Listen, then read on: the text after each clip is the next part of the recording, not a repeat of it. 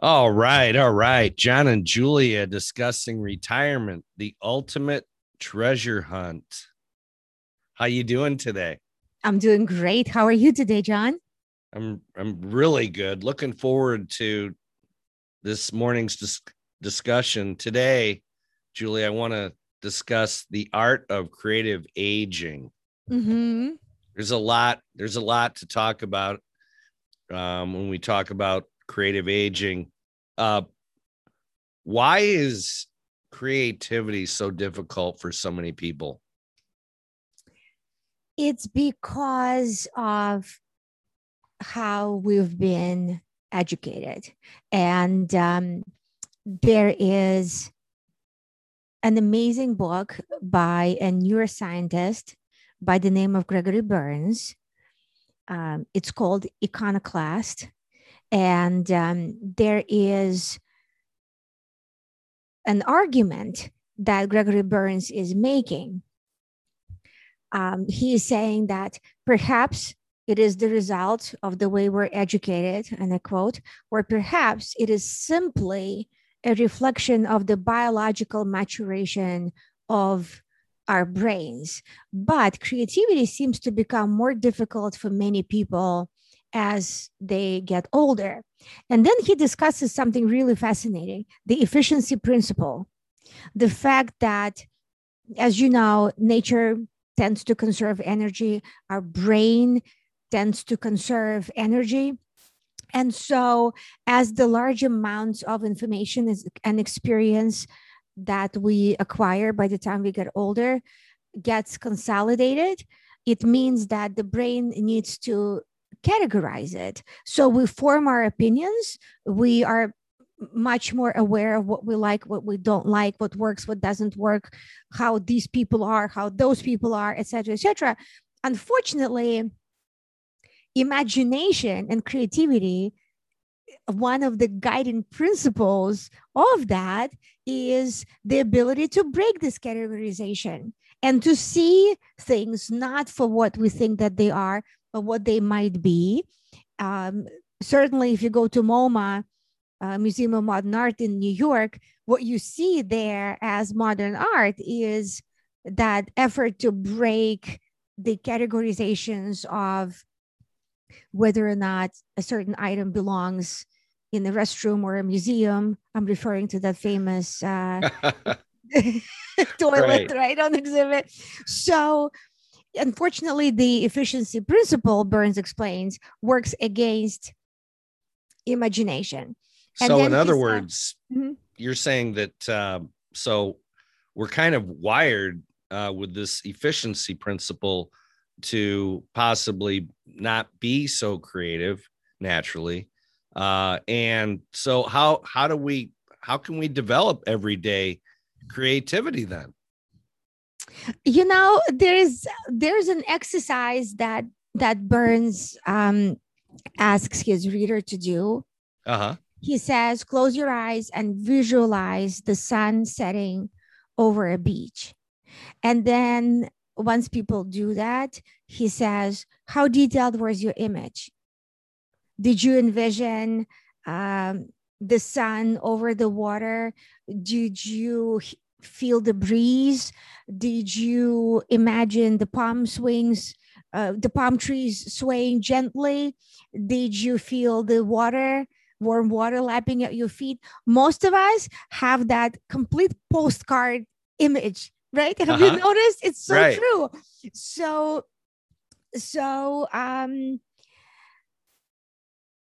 essentially, to imagine something in detail, you need to devote a significant amount of mental activity and time to that task and wake up the senses. And so one of the things that Burns recommends, and that will answer your question, I believe, and I love how he says it. He says, bombard the brain with new experiences.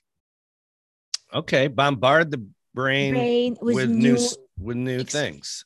Yes. So one of the tactics that we can employ against all of these categorizations and kind of becoming very inflexible with our thinking is expose your brain to, I love it how he says it, forget expose, bombard your brain with new experiences.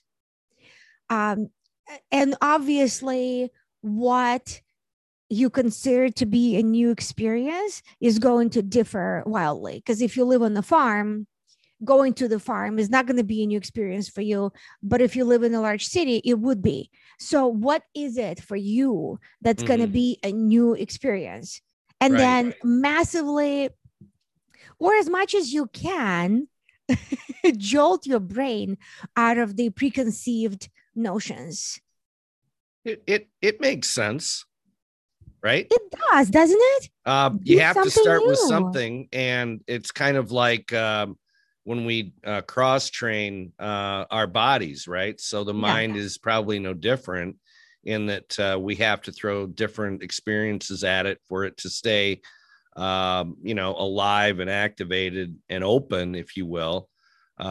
So you mentioned iconoclasts, and that's an interesting subject there. How do they do it?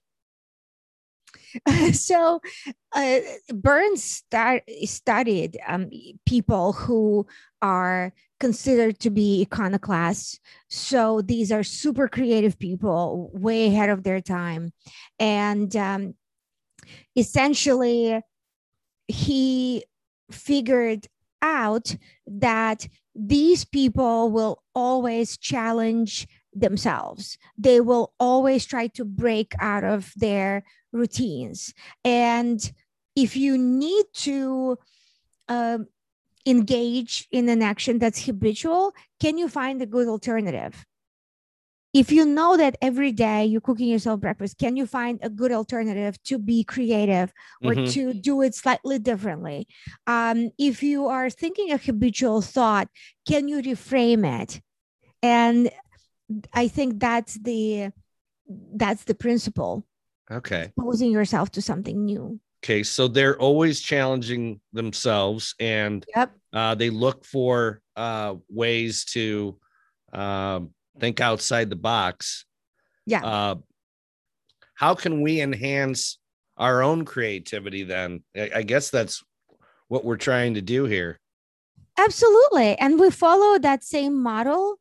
In addition, if you worry about what someone else might think as you are getting out of that proverbial box, even if you know that someone's going to disapprove of it, can you still try it?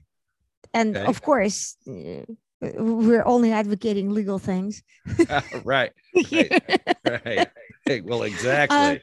Right. And if you catch yourself squashing your creative impulses, if you overthink, you over prepare, you overanalyze, you over categorize, can you catch yourself as you do that and be a little bit more open to perhaps taking another look at what's going on? Yes. And it's all through bombarding your brain with new experiences. It's all going to come from that. Well, so as let's say we're open to this, and we're thinking, okay, I'll bombard my brain, and we'll try to shake this thing out of hibernation, if you will, for some of us. What are a few things to keep in mind as we go through our own days, our daily life, to enhance that? There are two things that you must keep in mind. The first one is that doing something new will always elicit fear. It's a normal response. Understand that the fear that it's going to happen. It's going to happen. You'll feel uncomfortable. And sometimes it's fear. Sometimes fear comes as discomfort. And if you take up a new exercise routine, for sure it will be uncomfortable in so many different ways. Yes. Your body will be your mind, your everything, right? It's built to tell you, right? It's built to say, don't do it. Exactly. Don't do this. Exactly. And so expecting that fear expecting that it's going to come. Mine is always, I always expect an injury. So I'm always like, oh my God, I'm going to do weights. I'm going to do this and that. Of course, something's going to happen. I'm going to get injured. And my mind uses that for months and months and months. And every time I have to talk to myself and say, I have a good trainer. I'm doing this safely. I'm watching this, and so there's always this. It's a really good point. And I have some friends that say, oh, I don't want to do that because, well, I've been seeing other people do this all the time and they do it safely and they enjoy it. And I'm not sure that advice, it to default to the safe thing all the time is good for us as we age. Absolutely. I really like your example there where we're holding ourselves back for fear. Are there other things to keep in mind there? Yes, thank you. And the second one is that creativity, just like anything else, moves in cycle. So much like the nature moves in cycles, and there is the summer and the fall and the winter and the spring, don't expect yourself to be at your peak constantly. And it's fine that one day is different from the next. Creativity cycles, yes, is absolutely. what you're talking about, and expect that is potentially, it is a reality, really, and that it somewhat moves in waves, right? It does, and it's fueled by being idle. Okay. Which is something that we always, I don't know, our society is not fond of any moments when we can have the space, free time, idleness, pure relaxation. Sure. But it's fueled by that. And we want to be productive. We want to squeeze any free time out of our lives. And unfortunately, while doing that, we squeeze out the ability to create with it. Okay. And that's very sad. And as we get further and further into retirement, perhaps we're not working quite as many hours at some point.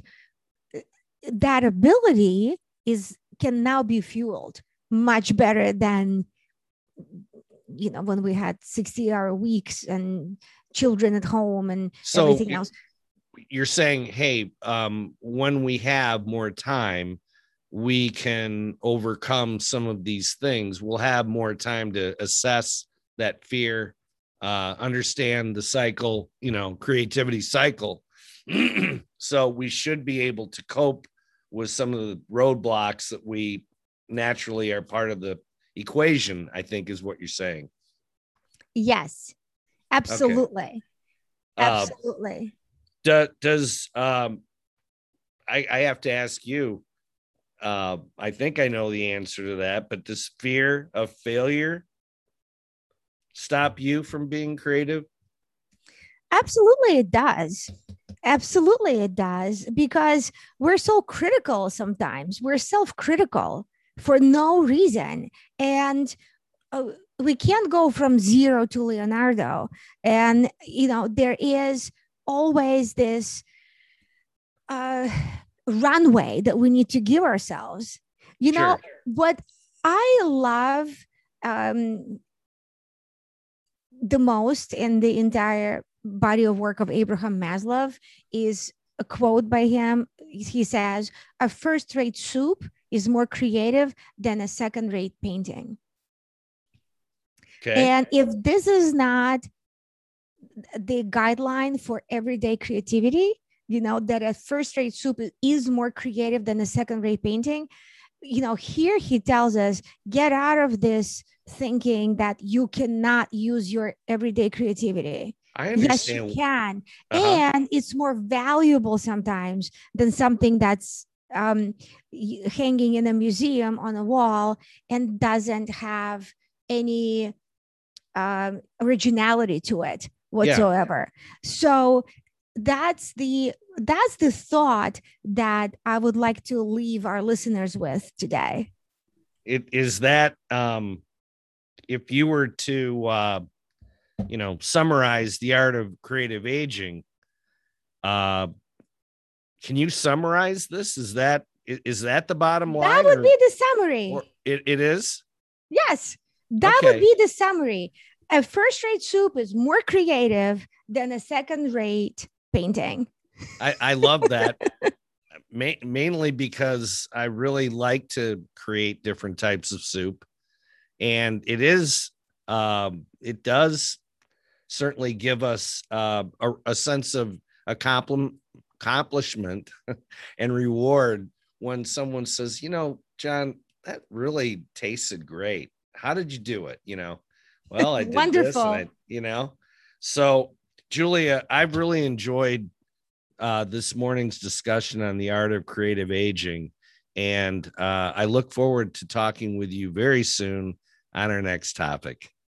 Thank you, John. See you soon. See ya.